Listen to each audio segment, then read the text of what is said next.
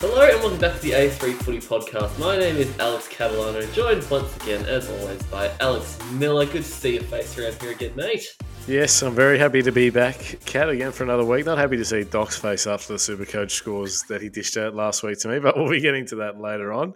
But very good week of footy, Cat. Some big games and some really, really exciting games coming up this weekend as well.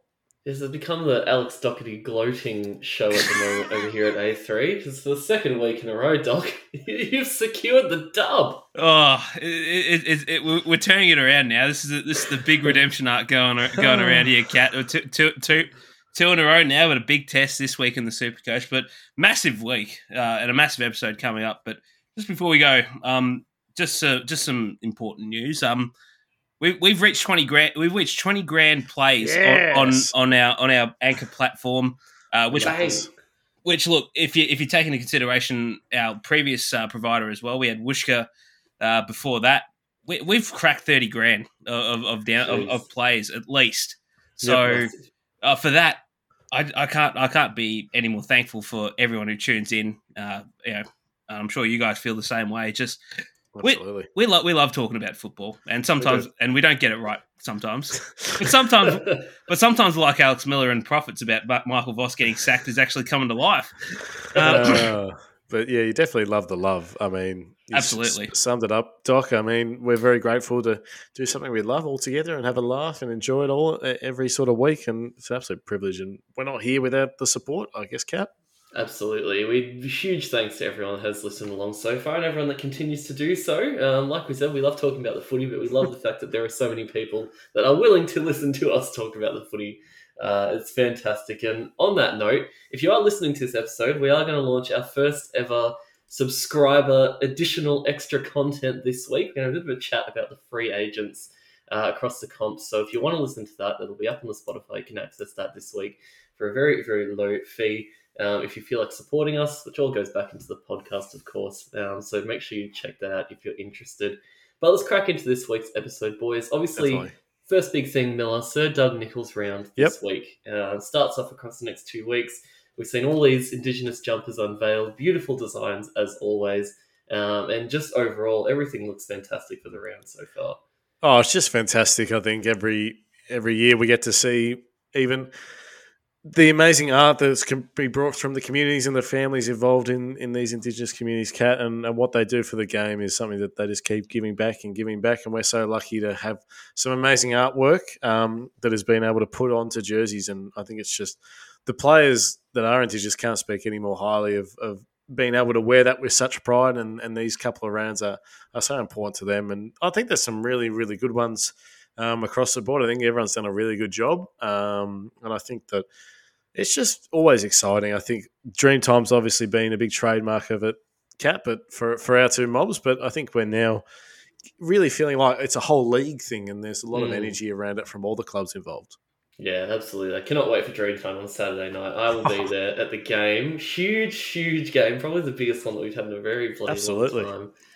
And I love our Guernsey design, Doc. I think it's probably the best Bombers jumper I've seen in the past 10 years. It's absolutely amazing. And I want to get it. I've just bought a new Essendon jumper. I just bought the AFLW jumper a few weeks ago. And I'm trying to find a way to justify also getting the Indigenous one. It's just that bloody good. Oh, look, I think they outdo themselves every year with these Indigenous Guernseys. A couple of my favourites. I'm a real big fan of the St Kilda one. Not only does it have the Indigenous look, but it's also I feel like it's a little bit of a knockback on the from their old St Kilda Guernsey because they used to have the yellow in the middle instead of the white. They had it for a heritage round. I think it was nearly 20 years ago now. Fucking hell, it's showing our age. The dogs one looks really, really good. I really love the striking red and white and the different shades of blue on that. And as well, yours is good, Kat. Yours is good, Miller. The North one's very colourful as well. I love seeing Toby Bedford, Snooze Bedford on the Snooze. Oh, Snooze. That's my favourite nickname now. Bugger Harry Sheasel, but this is Snooze Bedford's really taken off. But just seeing the orange, the black, the white, it all just meshes together so well. They're all brilliant, but those are some of my favourites. Yeah, Yeah, I definitely think absolutely. the Brisbane one as well, Cat, is a bit of a sleeper. I reckon it's very nice. Keep it with the club colours, but the absolutely stunning Indigenous art on there is quite remarkable. And I also really like the Geelong ones. I think they're really nice. The white Geelong's ones a in good. I particular. like this. It's a bit of a trend that's picking up that a few of them are making a regular one and a clash one. Geelong have Yeah. done it. Brisbane, Gold Coast have both done it as well, and it's Yep. just more Melbourne. opportunity to showcase. Melbourne too. Oh, that light blue one of the Melbourne, That's I'm a really huge fan nice. of. Oh yeah. Huge fan. They've all outdone themselves, and yeah, kudos to all the artists for doing all these fabulous designs. They knock it out of the park every single year, and they somehow seem to get better and better at it every single season. So, hats off to them, all the fabulous Indigenous artists and players as well. A lot of players inputting on those jumpers too. So, it's just a great community effort, I think, all round, and really captures the spirit of the round. Speaking of the spirit of the round as well, Hmm. we're a few weeks away from it still, but the Big Freeze beanies are just launched for the year, Doc. Just ordered a couple of my own the other day, but we love to see the initiative continue to be brought about every year. And it's amazing that guys like Neil Danaher are still fighting at the moment. It's really inspiring and really keeps driving the goodness behind this cause. Yeah, it's a remarkable, Cat, and especially considering the fact that I think there was a story a couple of days ago about the health condition on Neil Danaher. So obviously it's not looking too great, but he's still fighting the good fight, which is more than fair play to him. He's Hmm. he's done so much for this cause already. He could just hang his hat tomorrow, and we wouldn't bat an eyelid. So well done to him, and yeah, the beanie itself, it looks tremendous. It looks tremendous every year, and I'll be pitching in to try and get one this year. It's bloody freezing out here at the moment. And the socks too, Mel. We Yeah. introduced the socks to this year as well, which I love. I think there's going to be quite a few local teams across the country wearing those in a few weeks from now. Yeah, it's absolutely fantastic. And yeah, I think it's just something that it's quite remarkable as we think about where it started from. And now it's just a tradition. Even those people that maybe aren't involved in footy as much are just so willing to put on the beanies, obviously, and give money to the great cause. And for all those people that are not aware, you just can go pick them up at usually Coles or Bunnings or order them online. They're always around and servos and all that. So definitely get them while they're hot because they will be going very quickly. But like you, Kat, I secured mine online, so very excited to receive it in the mail. But as Doc said, I mean, just amazing cause. I think there's nothing that can be more said about Neil Danner. It's just quite. I think you summed it up, Kat. Inspiring. It's just the perfect word for it. But massive, yeah. Definitely get around the cause. It's always good to give your money to something like that. Absolutely. Yeah, definitely. It's a great few weeks now to sort of show what the AFL's about and what the league's capable of at its very best. So if you can donate, grab a beanie, whatever you can do, another great cause to get behind. But let's talk on field, boys. It's been a huge week. Some of the games probably weren't the highest quality, but we've seen a few teams sort of separate themselves from the pack. And the team we've been dying to talk about for the past few weeks, Doc, and that is Port Adelaide. You coined the Ken Hinkley Uprising at the start of the year, and I asked the question a few weeks ago if Ken is in the top four, has this team in the top four by the bye, does he get a contract extension? The seems to be a yes response, and I think the way they're playing at the moment, you'd be more than willing to give it to him. Well, they've won 6 in a row, Cat. They're flying at the moment. They're taking on this week wasn't a hard test. It was only North Melbourne and Tassie, but they've taken on some of the better teams the last few weeks. The dogs in Adelaide Oval a few weeks ago for gather round. They were down early in the last quarter, and they found the resolve to get the win. So they're really establishing themselves as a genuine top four threat at the moment. And even then, against North Melbourne, 70 points. They had to withstand an early fight from North, as you'd probably expect, Miller, but after quarter time, they just really showed their dominance. And there's a few lingering injury issues. We know Todd Marshall's got himself concussed again, but and Charlie Dixon seems to enjoy playing in the ruck now for some strange reason, and Scott Lycett can't get back in the team. But it's all working at the moment for Port, and I'm very curious to know why. Yeah, look, I think all the cogs, as you said, Doc, have just come together. Gears are moving, and players are playing their role, and some of them are doing it at an exceptionally high level. And I'm really impressed with what this group's just been doing. As you said, not just last week against North, but the last couple of weeks have been particularly good. I think that their blend that they've got is looking really nice. I think that their halfbacks and mids boys have always been a bit, who's going to be those other guys to add into the mix. And I think Zach Butter's been one cat who's gone to another level for mine. I thought he's outstanding on the weekend. But him and Miles Bergman, I know you're both high on them, but do you think that they can even go another step to keep propelling this team further up? Oh, absolutely. If you want to talk about most improved players of this year so far, Zach Butters is right up there for me. He's one of those guys that's taking that next step. Where is he then in the rankings, Cat? Where have you got him, and then your thoughts, Doc? In terms of most improved, midfielders all around, or most improved? Most improved in the league. I'd have to have him top three, I think. In terms of midfield, it's him and Caleb Sarong as the most improved this year. Mason Wood play table tennis? Or yes, Mason Wood in that mix right there as well. Very, very much so. But yeah, Bergman is a great example of Miller. He's a bloke that we're going to talk about, like I said, there's free agents. But he's a bloke that is interesting in that he comes out of contract this year. He's only 21. Still his first contract he's on, but Port would want to be doing everything in their bloody power to keep this kid at the moment. He looks like he's going to have a serious career ahead of him off the half-back line if he keeps playing the way he has been. Just his willingness to drive the footy out of there. And he's also a great reader of the play for a kid so young. The 10 marks on the weekend, 11 intercept possessions, I thought were pretty telling, Doc, of the potential that this guy's got. Yeah, I think he's been sort of brewing for a little bit, Miles Bergman. He's had some injury issues along the way, but I think he's now finally starting to get a clear run at it. And along the wing, you can just tell that's a position that he is so comfortable with. He's so familiar with, and he can run, he can link. He's shown that sort of ounce of toughness that you really want out of your wingers. And I think he's going to be he's only going to go higher up. You can even probably see him playing in the midfield in due time, but.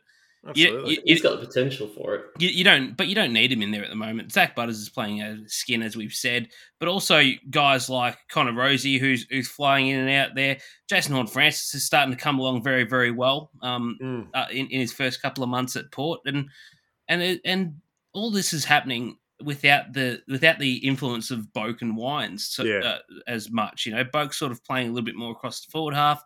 Wines is sort of not as prominent around the centre bounces now as he was, he's a couple of years ago. He's taking a backseat to these young kids, Doc, and their impact and their influence has been to the level of what you would expect from a guy like Wines to be adding in there. So it's clear that's where they're taking the next step as well.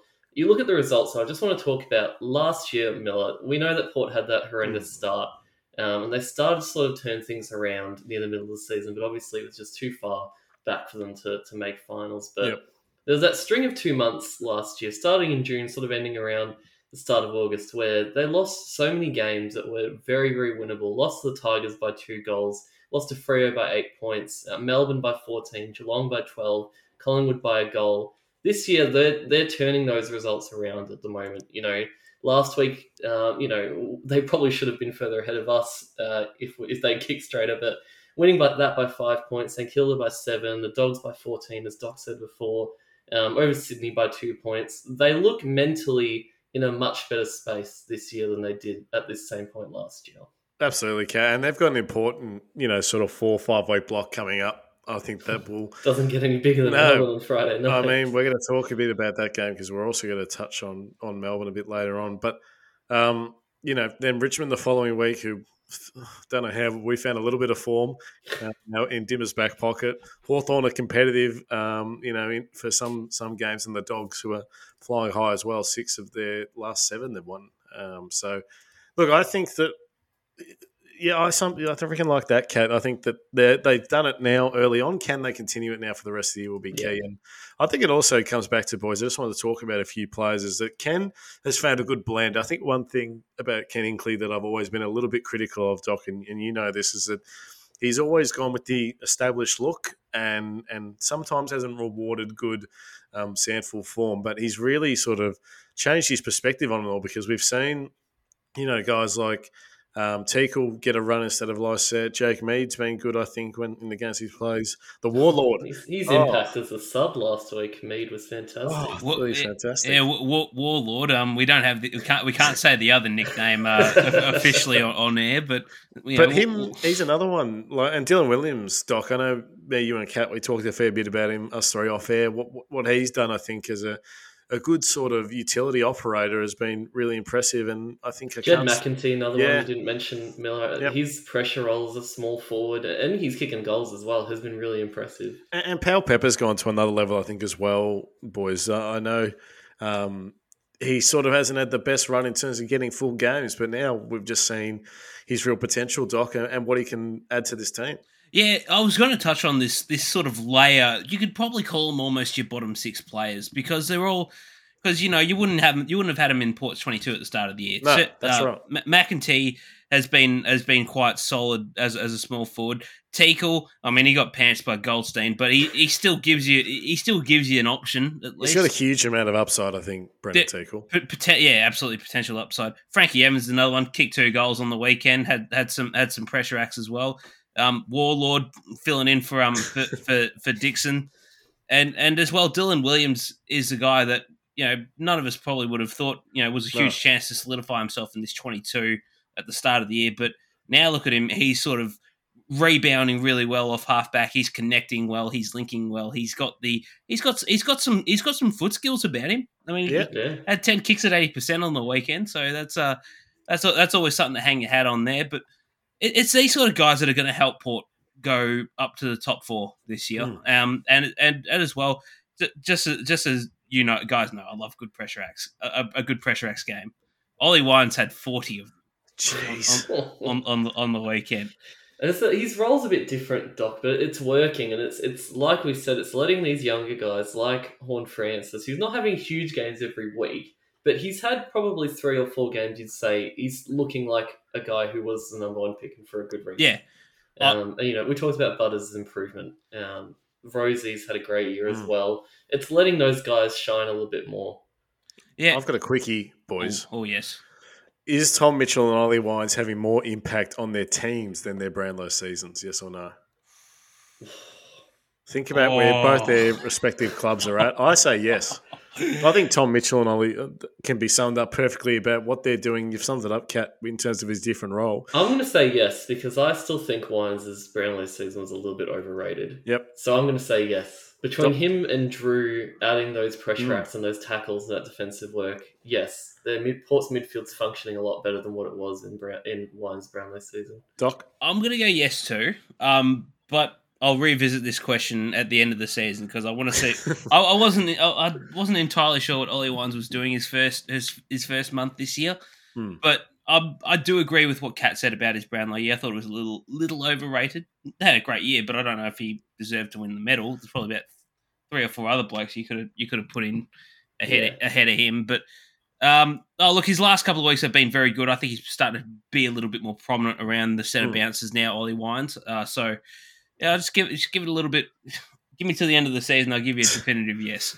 One player I want to talk about, boys, before we move on to the Ds is definitely Jeremy Finlayson. I think what he's done kicked about 7 on the weekend. I mean, he was outstanding on the weekend again. 3 goals, 5, but 20 touches, 5 marks, 6 hit-outs, 4 clearances, 428 metres gained. But aside, there was a lot of talk about him and his partner during the pre-season and what herself and the family are going through, and you just can't imagine how hard it would be to compete at the highest level and be performing like he does with all that on his mind. So absolute credit to him. But he's been playing out of his skin, Kat. I think he's Port's most important player structurally. Yeah, I think, you look at last year when he had to move into the ruck and how good he was at it. I agree. He's a very, very versatile man, Jezza Finlayson. And it's interesting because it's something that they maybe didn't have a lot of before he got there, Port, was those guys that can swing between the lines. And we've seen a few of them. There's a couple of guys I want to get your thoughts on, boys, who have been doing that a little. Riley Bonner, Doc. 2 goals on the weekend. We've seen him and Ryan Burton actually as well, both swing into the forward line at times the past few weeks. Burn Jones as well, Kat. Oh, Burn Jones. He's kicking goals. He's been good the last couple of weeks, I must say, as a small forward, Doc. I must say, Ken throwing the magnet, he hasn't been too bad. Yeah. Is that something that works, or is that just Desperation sort of No, I move. reckon it works. Well, when Burne-Jones was thrown forward, Miller, it actually worked because especially against the Dogs, he was forced. Yeah. He actually forced Bailey Dale to defend, and we all know how much Bailey Dale loves to be a defensive player. But it works. It forces those sort of smaller rebounding types to actually defend and when that happens, it sort of disconnects a little bit of offensive run and drive off that half back line. So I think it does work. And there's definitely and you can see that now with guys like Burton, who sort of I don't know exactly how impactful in games he can be. Burton, like in the defensive half, he can be really hit and miss, and I feel like with Bonner as well, he can be hit and miss as well. When he runs the ball out of the back line. So I think giving these guys some roles, in the forward half where, you've got, and they've switched Ronnie Farrell from half forward to half back. Yeah, Ronnie, our man. And Finlay. Was he injured this week, Farrell? No, he played. He only had the 9 disposals. So the game, yes. So and Willem Drew's another one who probably is starting to get some recognition as a bit of a run with midfielder. And he does a very, very good job at it too. So there's a lot of these guys here that are filling roles really, really well at Port. Ryan Burton is an interesting one. I know he's 26, Cat. He's at an interesting sort of point, isn't he? Where I still don't know where his best position is. I do think overall, though, he's a very talented player, but I'm not sure where his best fit is to excel, if that makes sense. I mean, I think you've still got to play him in the back line. I think I think so. He's had a strong year, I think, Burton, and maybe not amazing for maybe what the potential of what he could do looks like in those first couple of years at Hawthorn. But if he's a guy that can be versatile and like you showed this week and as he has in a couple of games, he can play a role in the forward line. He's got some height to him. He's 191 after all. We know he's got some good aerial presence when he's played in a marking role. So, look, I think he's a guy that Ken's looking to kind of plug and play wherever, almost a little bit like how Brad Scott's using Langford at the moment, Doc. Where he's the guy that when you need him behind the ball, that's where you want to put him. When you need him to mark in the forward line, that's where he's going to put him. He's kind of a Mr. Fix-It at the moment. Yeah, well, it sort of comes back to what we've said about Port's versatility. They've got players that can play, variety. They've got like a good group now that can play a variety of roles, and so, and I think we're starting, and I think we see now that in a lot of these better sides that they've got a good group of players that can play multiple positions. So I think it's a big W there from Ken, and and look, we're not gonna blow up the Hinkley Uprising just yet. We've still got half a year, and remember Port. They've got plenty of time to fuck it up still. Remember when Port were like what? They were like 12-5 or something, Miller, a few years ago. Oh, the meme. Oh, jeez. Yes. So look, I'm happy for Port. I'm happy for Ken.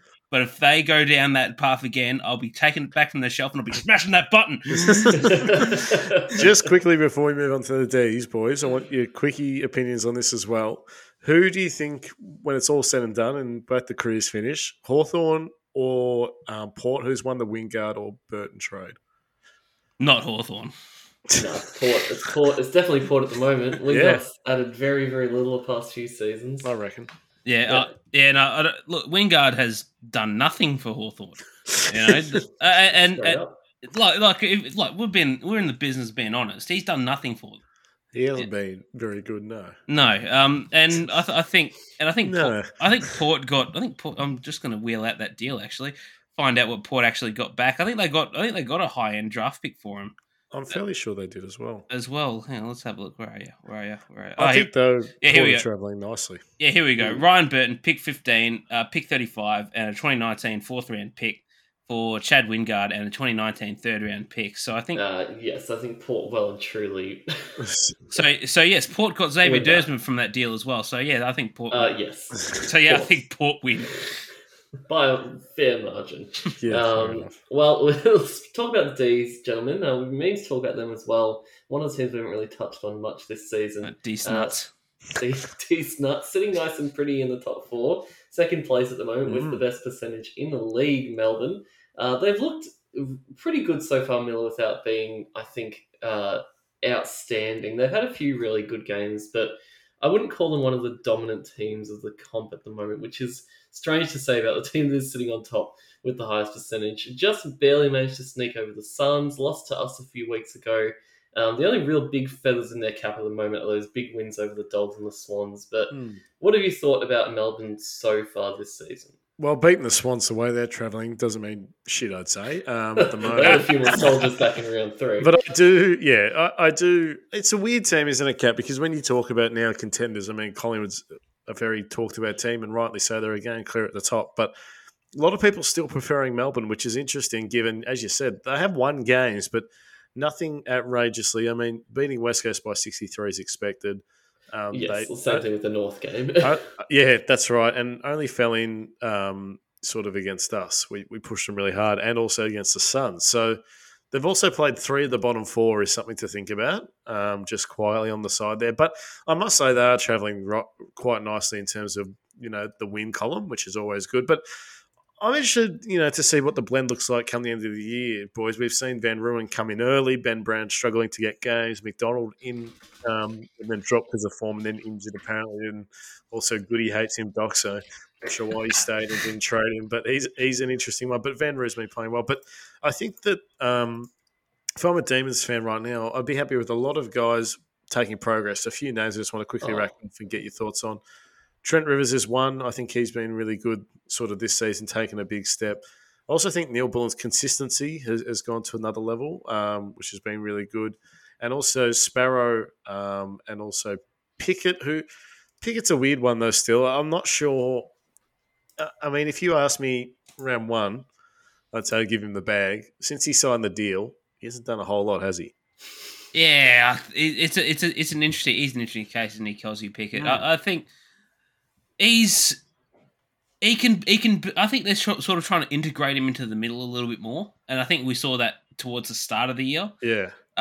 In terms of how, and look, maybe it worked. I don't know. It's still jury's still out in that. I don't think it's necessary, but I understand. I understand the proposition. You want to try and get your best play, your hardest hitting players around the ball. I mean, we saw Cody Waitman attend a little bit of midfield stoppage action late in that game against Carlton for the Doggies on the weekend. So there is definitely a spot for a player like Cozzy who loves to hit people, who loves to target, loves to tackle people. But look, if they're winning games, I don't think it matters too much. They've got a lot of good score firepower. Charlie Spargo Miller is a man that you have just absolutely love to bits. Yes. But as well, Harry Petty's been thrown up forward and it's worked at times. He looks all right. I don't hate it. I don't hate it, but if he's kicking 2 goals, Melbourne fans shouldn't hate it either. Bailey Fritsch exists still, which is good. 2-2 against the Hawks, and as we said, Van Rooyen has been. We've talked about him. I've talked about him endlessly. Miller. He should have been in late last year. Yep. He should have. I think Melbourne fans have probably been itching to sort of see the forward line develop this year, Miller, and that's what we've seen. There were concerns that they hadn't been playing Van Rooyen, and they didn't know how. Brown and McDonald obviously aren't going to be playing forever and getting closer towards the end of their careers than the start. But it's looked good this year. We've seen the future of that grow. Van Rooyen obviously looks the goods. Cade Chandler come out of nowhere and suddenly been a very bloody solid and consistent contributor. Pickett, we mentioned, he's averaging 2 goals and 5 tackles a game. I think that's pretty solid. Spargo playing really good footy. McVee as well, Kat. Yeah, young Juddy McVee's been good. He's played a few roles, sort of played on the wing, played half back, played half forward. He's looked good, I think, really in all of them. I think they'd be very happy with how the young group is coming through at the moment. I think I'll go, Doc. I was just going to say, Miller, they're the 3rd best defensive team in the comp. Yeah, I was actually just about to say that too. That's with Stephen May playing probably below his, his expectations for a few of the games this year. They're on a great wavelength, I think, Doc, is how I'd sum it up. They all look like they're really working well, playing their roles. No one's trying to do too much or, trying to be the guy. I think it's a really good team effort, and they've done it also in a large part. Salem hasn't played obviously any footy this year.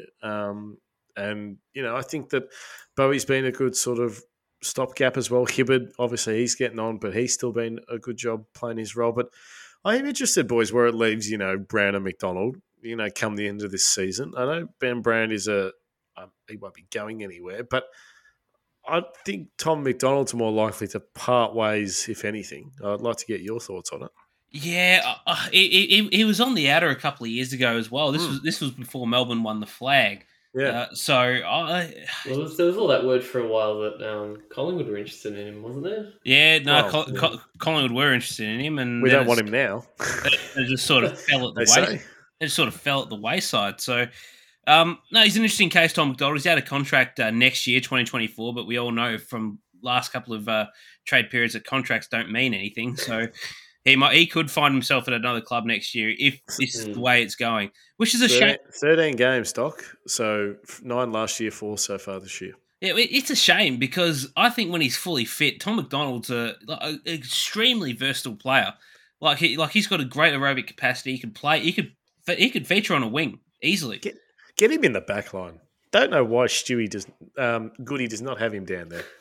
Is there room for him down there at the moment? Well, I think that it'd let Lever play as an intercept if they want it, or May as an intercept, and give McDonald the big body. I mean, I know it's a long time ago now, but 2018 he did kick 53 goals. That was a bit of an anomaly, though, I must say. But look, I still think he's AFL quality, so I think he should be getting a game somewhere. Maybe not on Demons list, though. Yeah, well, there's no doubt he's an AFL quality player, but my question with him is his body. He's had sort of these sort of injury issues that have sort of niggled him over the last 5 years, and it's now starting to get to the point where he can't get back in this team because Van Rooyen's playing well. You got Bailey Fritsch who's in the form of his life, and Goody's deciding to throw Harry Petty up forward because fuck it. And also Brody Grundy. And Grundy and Gorner are playing split minutes between ruck and forward. So where are you going to find a spot for him in this team? That's my question there, Doc, is I just don't think he fits in anywhere at the moment. The roles that Goody's got some of these guys playing, I don't think you unseat any of them for McDonald. No, that's true. I do agree with that, boys. And that's part of why Brown's not getting in either. Yeah. Grundy and Gorn, when they're drifting forward, and add Van Rooyen into that, are doing just fine as the key forwards. They got a nice blend, I think, in both. I talked about the back line, but also the forward line. And we know how highly we rate the mids, Cat. I mean, it sets up sort of a mouth-watering clash Friday. I think you get to see Oliver Petrarca, you get to see Wines, Butters, Rosie. Some really, really, really great matchups there. So it's just a quickie on that then, gentlemen. If you're giving Willem Drew a tagging role this weekend, who are you sending him to? Clayton. Got to be Clayton. Yeah, you got to go Clayton for mine. I think Petrarca's been probably more in form actually, but yeah, because Track had a bit huge game. You can't tag Petrarca though. I don't think. I think if you push Drew up into the forward line, he's gonna have a hard time. I think. Yeah. What do you think, Kat? No, I think I agree with that. You generally want to stop the ball at the source. You're going to have a harder time stopping the bloke spreading and getting to the outside like Petrarca does, and he rotates, as we said, into the forward line a lot more often. I don't know if Clary ever rotates into the forward line. I'd stick with Clary well and truly. I cannot wait to hear our tips later in this game. It's going to be huge. I've got a quickie here, boys. Is the wing duo of Ed Langdon and Lockie Hunter the best in the competition this year? Yes. I can't think of a team that's got a better two than those two. I'd have to say yes. It's got to be up there.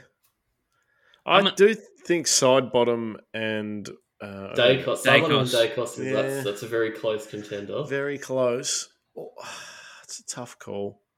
Yeah, look, I would say they're Demons as well. Yeah, I agree too. And as much as I hate to admit it, I think Lockie Hunter's been one of the finds of the year. You talk about win-win trades, Doc. Well, it wasn't a trade, but I guess win-win swaps of players.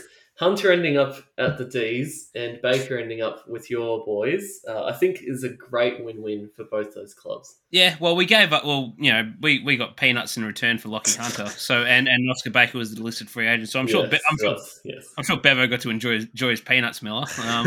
Baker probably doesn't end up coming to the Dogs if Hunter doesn't leave. No, that's true. No, that's true. He definitely doesn't play. I was going to say he wouldn't be getting a game if he hadn't. But that's a great call, Kat. I really like that. But yeah, I think, look, this game is going to be very exciting at Friday night. And as you said, I'm keen to see who's tipped what later on for sure.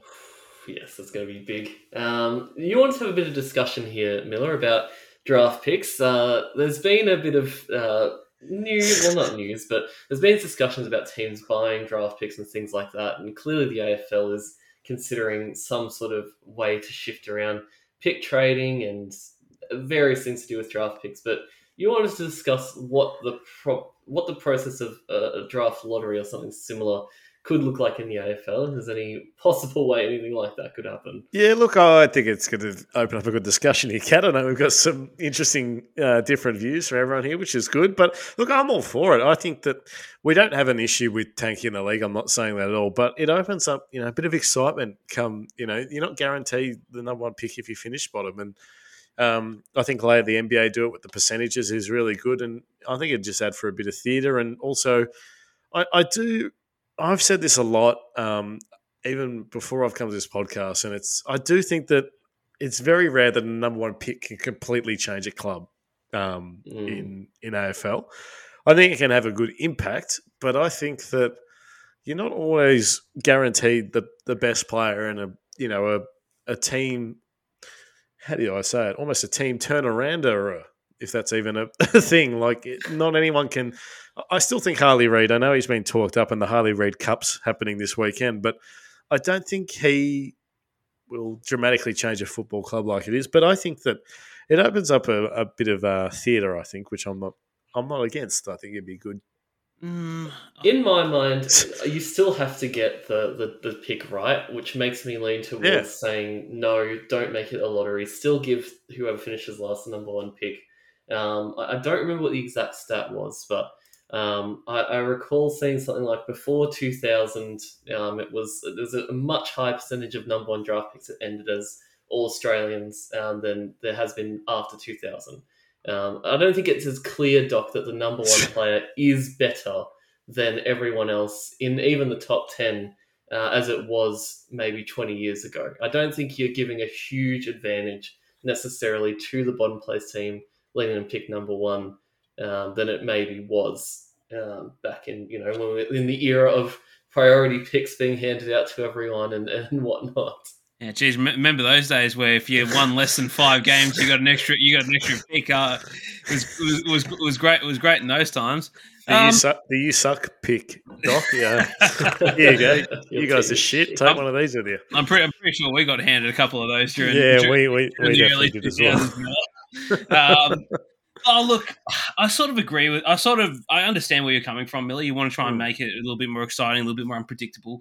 But I think I just don't agree with it. I think we saw the NBA draft today. The Spurs had the I think it was like the third worst, second worst record in the NBA, and they ended up with the number one pick that's going to land them the next wonder kid in the NBA. So, I just don't see that happening here. I mean, look, we know Harley Reid's going to be the clear cut number one this year, and that will go, and that deserves to go to the team that sucks the most. To put it bluntly. But look, and I'm not saying these kids are expected to come in and turn a West Coast side that's won one game from 21 matches into a powerhouse. But he's going to help move that needle a lot. I agree with that, no doubt about that. But I don't know. I just think that maybe not every team. I don't know. Some people don't even want the number one pick. They might want to trade it down to get assets or something. I don't know. It's very. I don't know. I think NBA and AFL are very different. I do think in the NBA someone can change a franchise because of the revenue it can bring in. Also, the same with AFL. Like, I'm sure whoever gets Harley Reid, Cat will be selling jerseys. There's no doubt about that. Even if the team don't get him, they'll Photoshop his name onto the back of them. But I don't know. I think the unpredictability and also just if you're still around that bottom sort of 4 mark, you should have a same chance as bottom. I don't know.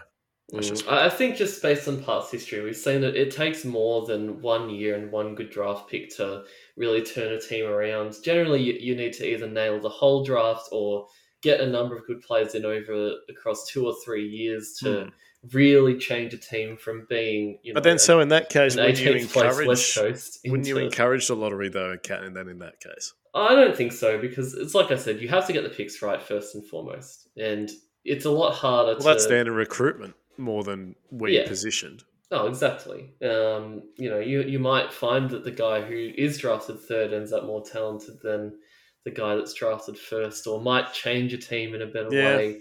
I don't know. I think there's plenty of reason to say that the current system is fine. Because I'm not saying it's not fine. I agree. Yeah. More than just one number one pick to set you back on the right track. How many teams have we seen that wasted those picks years after years? And I don't know. Think of the Melbourne and Richmond back in the mid 2000s. No, thank you. Crap for thank you. I don't want to think about who we drafted back then. No, Jared Oakley Nichols for you, Miller. Oh, thank God. Let's move on to the ladder, boys, before we get to the juicy stuff, the super coach and the tips to finish off this episode. It's getting a bit juicy at the top and at the bottom, Doc. Let's have a run through from 18th upwards. Yeah, okay then, Kat. So in 18th we've got the two teams in the Harley Reid Cup. We'll talk about that a little bit later. But Hawthorn currently sitting at the bottom with a percentage of 60, 1 win from 9 starts, and then West Coast 1 win from 9 starts, just above them, 0.5% above. So that's amazing considering the fact West Coast gets smacked every week. In 16th, we've got North Melbourne. Not sure how they've won 2 games, but they've lost 7 in a row now. So percentage of 62.9. So they're sort of peeking their head in through the door of that Harley Reid Cup. They want in on the action, Cat. And then 14th and 15th, we've got the 2 New South Wales clubs. Who would have thought Sydney being 3-6 after 9 games? They're sitting in 14th, percentage of 97.7, so still pretty healthy. I'm genuinely considering tipping North this week, boys. I won't lie. No. I'm not going to, but I am thinking about it. And in 15th is the Orange team, 3 wins, 6 losses, percentage of 85.4. Haven't been too bad, Miller. We're going to keep an eye on them this weekend, and we might be back with some Orange team content next week. Absolutely. 13th, we've got your mob, Miller. 3 wins, 5 losses, and 1 draw on the back of 2 wins in a row. Percentage of 99.6. You're only a game and a half now out of the 8, Miller, so you're back in it. What the hell's that happened? You got to win against the Bombers this week to be a real chance now, Miller. Yep. And then from 12th to 10th, we've got teams with 4 wins and 5 losses, starting with Freo, 98.1%. They've won their last 2. The Gold Coast Suns, with a percentage of 101.5. They've won 3 of their last 4. And then Essendon, who were 4-1, but now are 4-5, percentage of 102.7. Big and coming up here, Doc. Yeah, so huge games coming up for your mob, Cat. And then rounding out the bottom 10 is a team that we all expect to flunk. Is Carlton, who fraudulent football team. Yeah, fraudulent football team if we've ever seen one, Cat. 4 wins, 4 losses, 1 draw. They've lost 4 of their last 5, including a massive hack job on Saturday night against my mob. Sorry. And then we get to the top 8. We've got the Crom in 8th spot, 5 wins, 4 losses. Good prediction from you, Doc. Yeah, no, I had them in the top 6, and they're you hear Robbo on the weekend. He said they were going to win the flag. Oh no! Settle down. Yeah, pipe down, Robbo. Get back to your bottom. But anyway, the Crom, 5 wins, 4 losses, percentage of 114.4, and above them is Geelong, also on 5 wins. The percentage of 127.5. They're on their way. It's very concerning. Yes, they lost a game they shouldn't have on the weekend, so they've been sent back down to earth. Alex Miller's having the time of his life over there. Get a dog up here. And then 5th and 6th, 2 teams on 6 wins and 3 losses, including my team, the Western Bulldogs. 6 wins, 3 losses, percentage of 102.5. It's a little bit concerning. We can't seem to thrash teams yet, but that's okay. We've won 6 of our last 7, so I can't complain too much. In good form, Doc. Yes, we're in very, very good nick. 4 in a row too, Cat. Oh, how nice is that? And then we've got the Saints, who aren't in as good form now. They've lost 3 of their last 5, 6 wins and 3 losses, percentage of 120.8, so still very, very healthy. In the top 4, 3 teams on 7 wins and 2 losses, starting with Port Adelaide, a side that's won 6 in a row, as we've said earlier, 112.1%. And in third place, Brisbane, 126.6%. They've also won they've won what 6 in a row as well. I think. Yeah, they have the Lions. I think Brisbane. Flying. So they're all flying. Melbourne are in good form. They've won 4 in a row, 7 wins, 2 losses, percentage of 143.6, best in the comp. And then in the top spot is the Collingwood Football Club, 8 wins, 1 loss. They're flying. They're in ripping nick at the moment. They've won their past 5 games, percentage of 129.7. Who's going to stop them, boys? Melbourne might. Melbourne might. Won't be Carlton. Pies have got the wood over the D's, boys, the past few years. I wouldn't be too quick to jump on that there, Doc. Yes, well, times change, Kat, so that's gonna be broken this year. King's birthday is going to be all over it. Oh, I cannot wait for that game. Just got some breaking news, Kat. They've announced the AFL that, thank God, the grand final will be back at 2:30. Oh, thank God for that. Don't worry. You won't have to dim the lights and have a beer. It's going to be the real thing. And also, some other good news is Ben Hobbs has re-signed Cat for 2 years. Oh, we love it. The not so good news is that Will Setterfield sounds like he's got a stress fracture in his foot. Oh, you're joking. Or a serious foot injury. He's going to miss some length of time. So, no. But at least Hobbs is in. That's good. But also, the midfield is rooted. but also Peter Wright's in good form too. He's Peter Wright due to be back before the bye against Carlton. The aeroplane jelly. Yes, the aeroplane jelly. Here we come. Yeah. No, so it's not all bad, Kat. I'm not excited to be missing Parrish and Setterfield in the midfield this week. Shit. Yeah, well, shit. Might actually make me tip Richmond. I'm considering it. Oh, well, before we get to the tips, boys, and thank you for rolling off the ladder there, Doc. We've got to talk about the Super Coach this week. Some good results and not so good results. As we said at the top of the show, Doc, 2 in a row, beat Miller this week. 2 in a row. Get a big dog up, you Miller. It's got you all the way up to 14th, mate. You're jumping up the ladder. Yeah, no, it's good times here for my team. We're in some good form. The team didn't perform so well. I traded in Noah Anderson last week, and he only got me 88 because come on, Noah. Because Ruben Jinby and Xavier O'Neill thought it was a good idea to run with them. Same here, Doc. I also did that. Yeah, Bottom Pelly had as my captain, didn't do too well, but he still ended up with a respectable 224 as captain. Clary was good, 119, but yeah, Paddy Cripps with a 60. He spent more time pulling Bailey Smith's hair than actually winning a hardball. You know?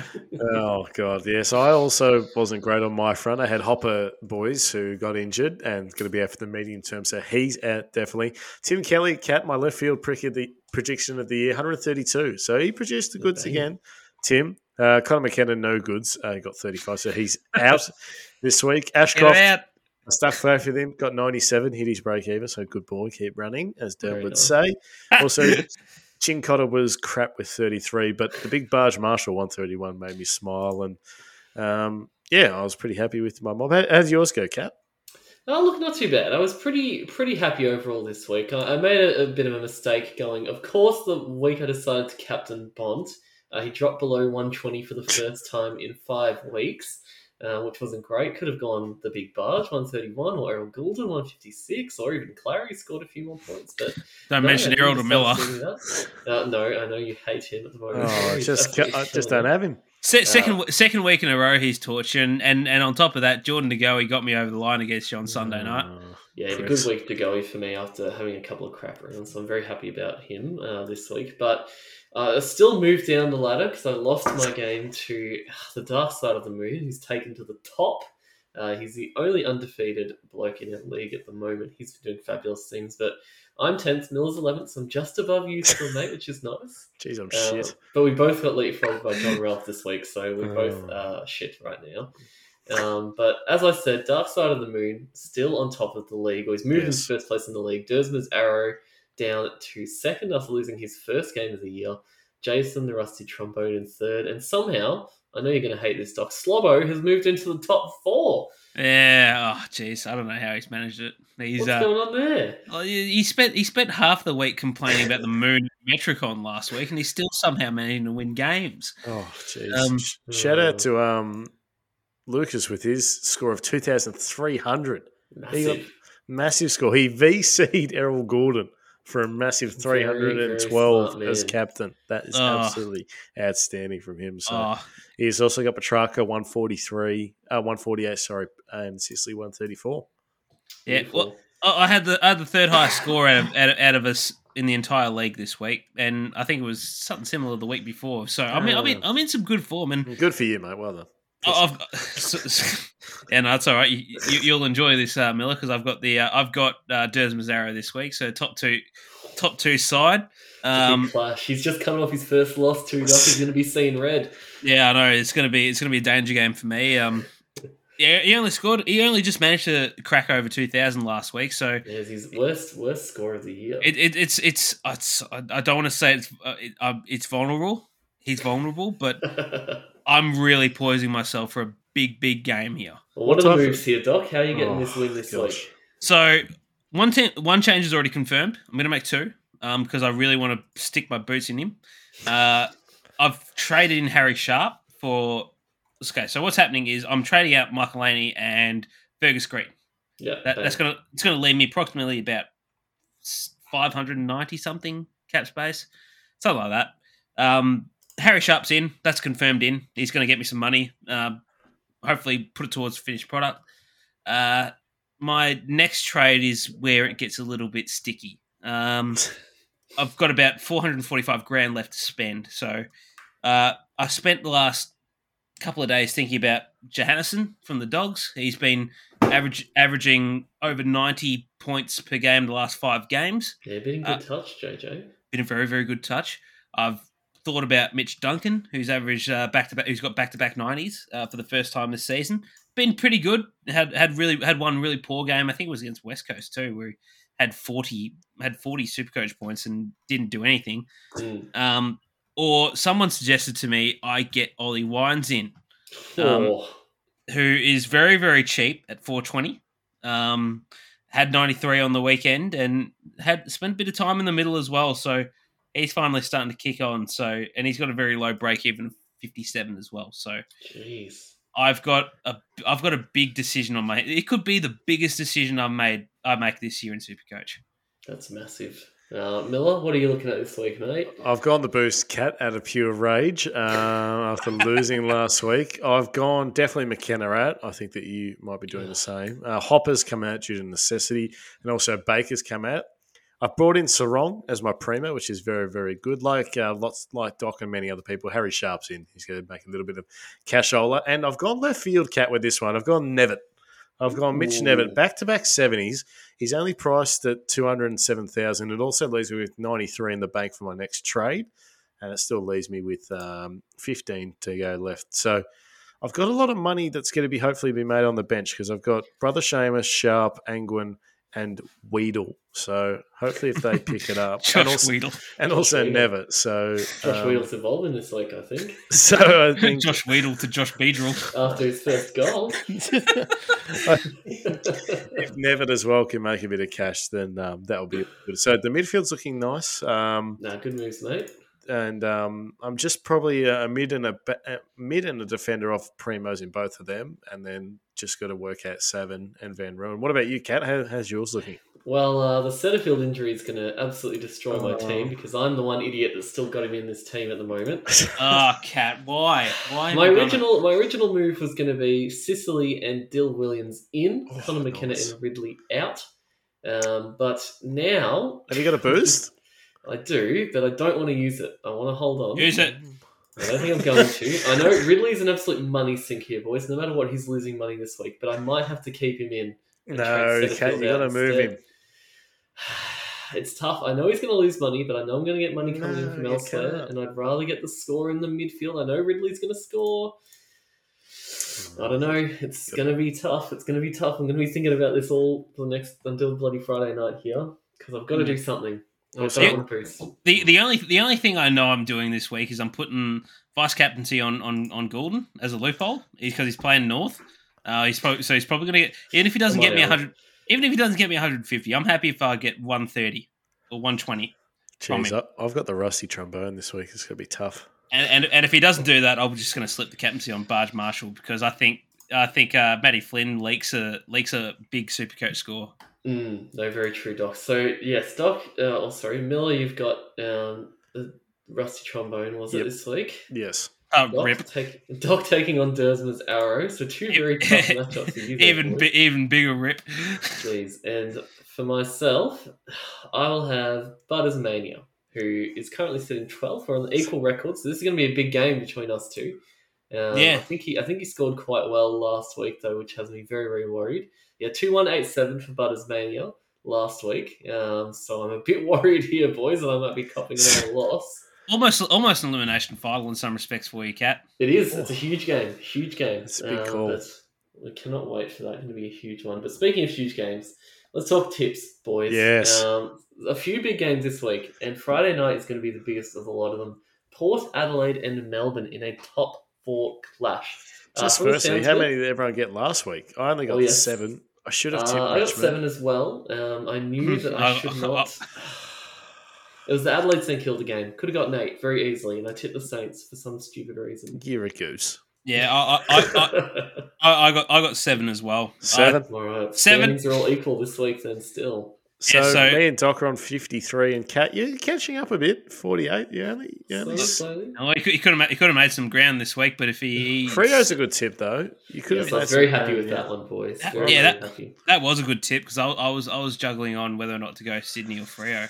Oh dear. I was happy with that one. But Friday night, this week's going to test us with a few of these here, boys. Port and Melbourne. At this stage, I'm tipping Melbourne. Charlie Dixon looking likely to play, but Marshall going to be out, as we know. Petrarca's definitely playing as well, Kat. Petrarca is playing. No doubt about that. I'm going to go D-Mons as well. Yes, go Ds. Margin as well. I'm going 15 points. 18. I'm half tempted to go Port, boys. Feel like Melbourne don't play particularly well at Adelaide Oval, and I think do it. I think this is the sort of game that they bottle up Melbourne. Oh no, you're a goose. Go on, Doc. You know you want to. Yeah, well, I'm going to go Port by 9 points. Huge. Saturday, there might be about 8,000 people and their dogs at this game. North Melbourne and Sydney. Battle of the Walking Wounded, I think. North might have to make about 5 or 6 changes, I think it is this week, boys. Yep. Which is... They're stuffed. Swans. It's going to be Swans. Well, if there's any silver lining coming out of this game, it's A, the medical staff are going to win this game, and B, the imminent debut of Georgie Wardlaw is going to be good. In Clarko. Get him in, Clarko. Get him in. Having said that, South Melbourne. Go Swam. Go Swam. Get a Dimmy. Speaking of injuries, geez, there's some bad ones this week. The Dogs and the Crows. Tex Walker in doubt. Silthorpe out. Bulldog. Oh. Bulldog are winning this. I'm getting is this at Marvel, Doc? No. No, Ballarat. Oh, jeez. No, it's on Mars. Yeah, no, it's in that shithole we call Ballarat, Miller. But it's going to be about 9 degrees on Saturday. Why the fuck would you be playing in freezing cold conditions like that? Oh, geez, someone's going to break a finger, that's for sure. I'll go Bulldogs. Yeah, look, the news of Tex and Filthy Phil's injuries has me a bit erect. I'm going to go us. We're going to go 7 from 8. Jeez, go Bogger. Go Boggers. This is a danger game here, I think, boys. Freo and Geelong at Optus. Oh, it's big. Geelong's still missing Danger, Miller. Those blokes, I don't think they've got anyone coming back in this week, as far as I'm aware. Guthrie, no. I will double check the injury list for that. But at this stage, yeah, I'm with you. Look, it is tempting to look at Fremantle. Ollie Henry going to be out too, gentlemen. Jack Henry possibly in. Brad Close will return from suspension. Ruptured testicle for Ollie Henry. Oh, poor bloke. Suffered the old Scotty Thompson from a few years ago. Couldn't imagine anything worse than rupturing a nut. The big ones are Stengel and Henry in the mix, but I don't think they're guarantees to come back in. No, I don't think I'd the only one rush who's them. Definitely in. I don't think I'd rush them either, Cat. I'm going to go the Cats, but I think this will be a very good game. Yeah, I'll go Cats as well. Depending on who comes back in, if Sam de Koning come back into this team, I'm going the Cats. And if Stengel gets up as well, Cats will win. Stengel, baby. But if none of them get up, I'm going Freo. Jeez. All right. Huge tip there. The Q Clash on Saturday night, Brisbane and Gold Coast. Yeah, I don't think you're stopping Brisbane. At the moment. Nothing against the Suns. But why is this game on a Saturday night? This game is no business. I think it could be all right. Could be a decent clash. Could be okay. It won't be anything special. It'll be all right. Unless Nick Holman comes back and absolutely destroys somebody. I have no interest in this game. He might. Yeah, he might. Look, well, Brisbane are in form. So I think they'll win pretty convincingly. All eyes will be on this, though, Cap. Yes, dream time. The Bombers and the Tigers. I was very optimistic about this game, but now we're down half our midfield, which has me absolutely shitting myself. The good news is that Ridley and Kelly will come back. Yes, that is good. Well, Richmond have no Hopper. Out. No Hopper. Yeah, no Nag Hoppers. possibly back in Miller is very good. I don't know what that does to the rucks, and maybe Samson plays more forward. I must say, I thought he did a fairly decent job against Jonathan Segler, which wouldn't be hard. I mean, he should be in a retirement home. So, look, I've got to tip my boys. I was impressed with how they played on Friday night, so I'll be backing us here. I have to back my team here. There it is.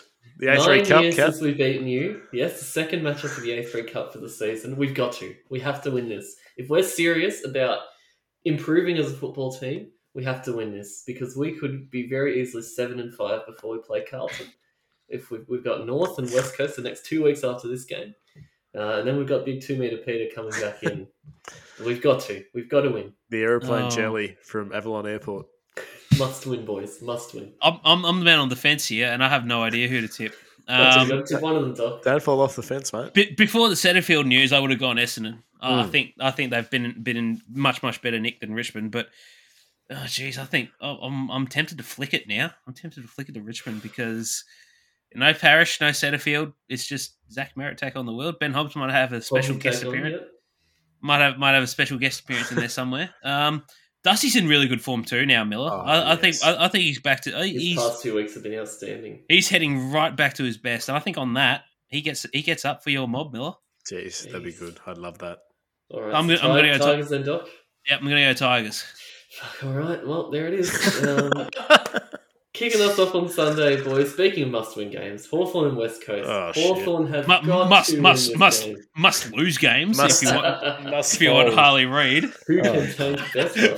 Must fold. Whoever loser must fold. Must fold. Look, I think it's just going to be a battle of who's less crap on the day, but it's got to be Hawthorn in Tassie. It's got to be. They have to win this one.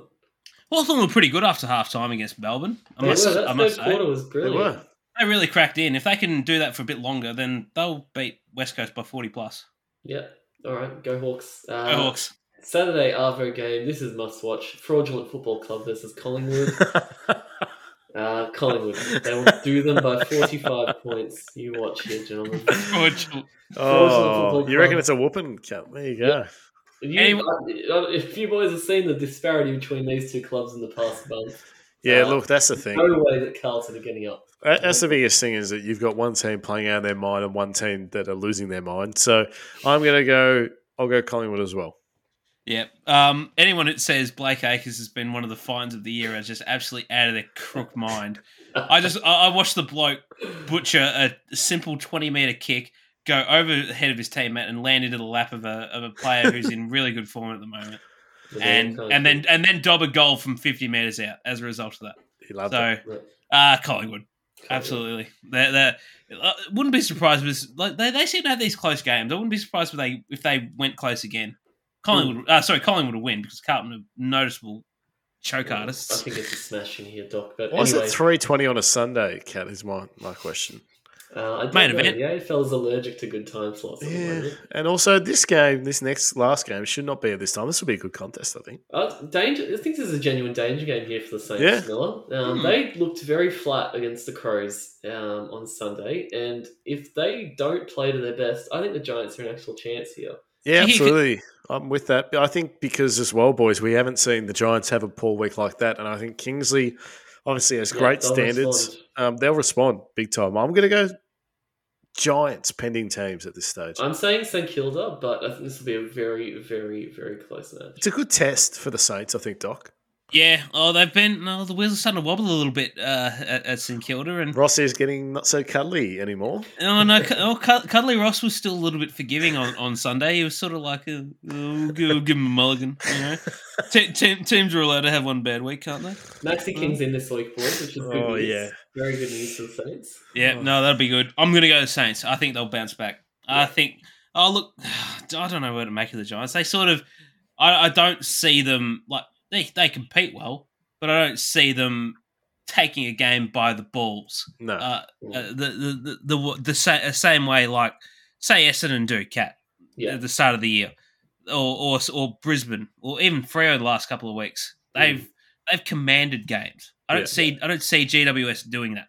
No, it's fair. They've got a good chance to do so this week, I think, if they can find a way. Which, you never know. Also go Barge. Get me up for my Supercoach game. He can do it.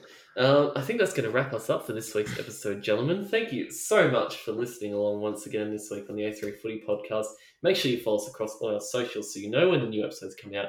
A3 Footy Podcast on Facebook and Instagram, and at A3 Footy on Twitter. Like we said earlier in the show, our first bit of subscriber content going out this week, all to do with the free agents across the league. If you feel like giving us a little bit of support, all that money goes back into the podcast. So if you want to get a little bit of extra content and you love the boys at A3, we'd love to have you along with the subscriber content. So please give that a crack. Huge weekend of footy coming up, boys. I cannot wait for these games. I will be there Saturday night, Miller.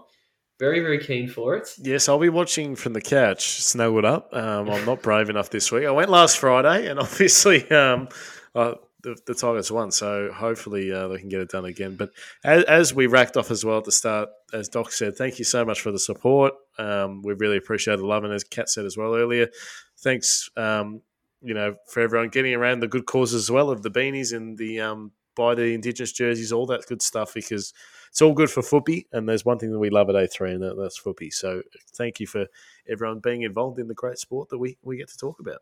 Absolutely. With all that said, I've been Alex Catalano. I've been Alex Miller. And I've been Alex Doherty. Stick around with us for next week. Huge, huge podcast coming up, as always. Thanks for joining us on the A3. Can't Indigenous footy. Go on, Sir Doug Nichols round.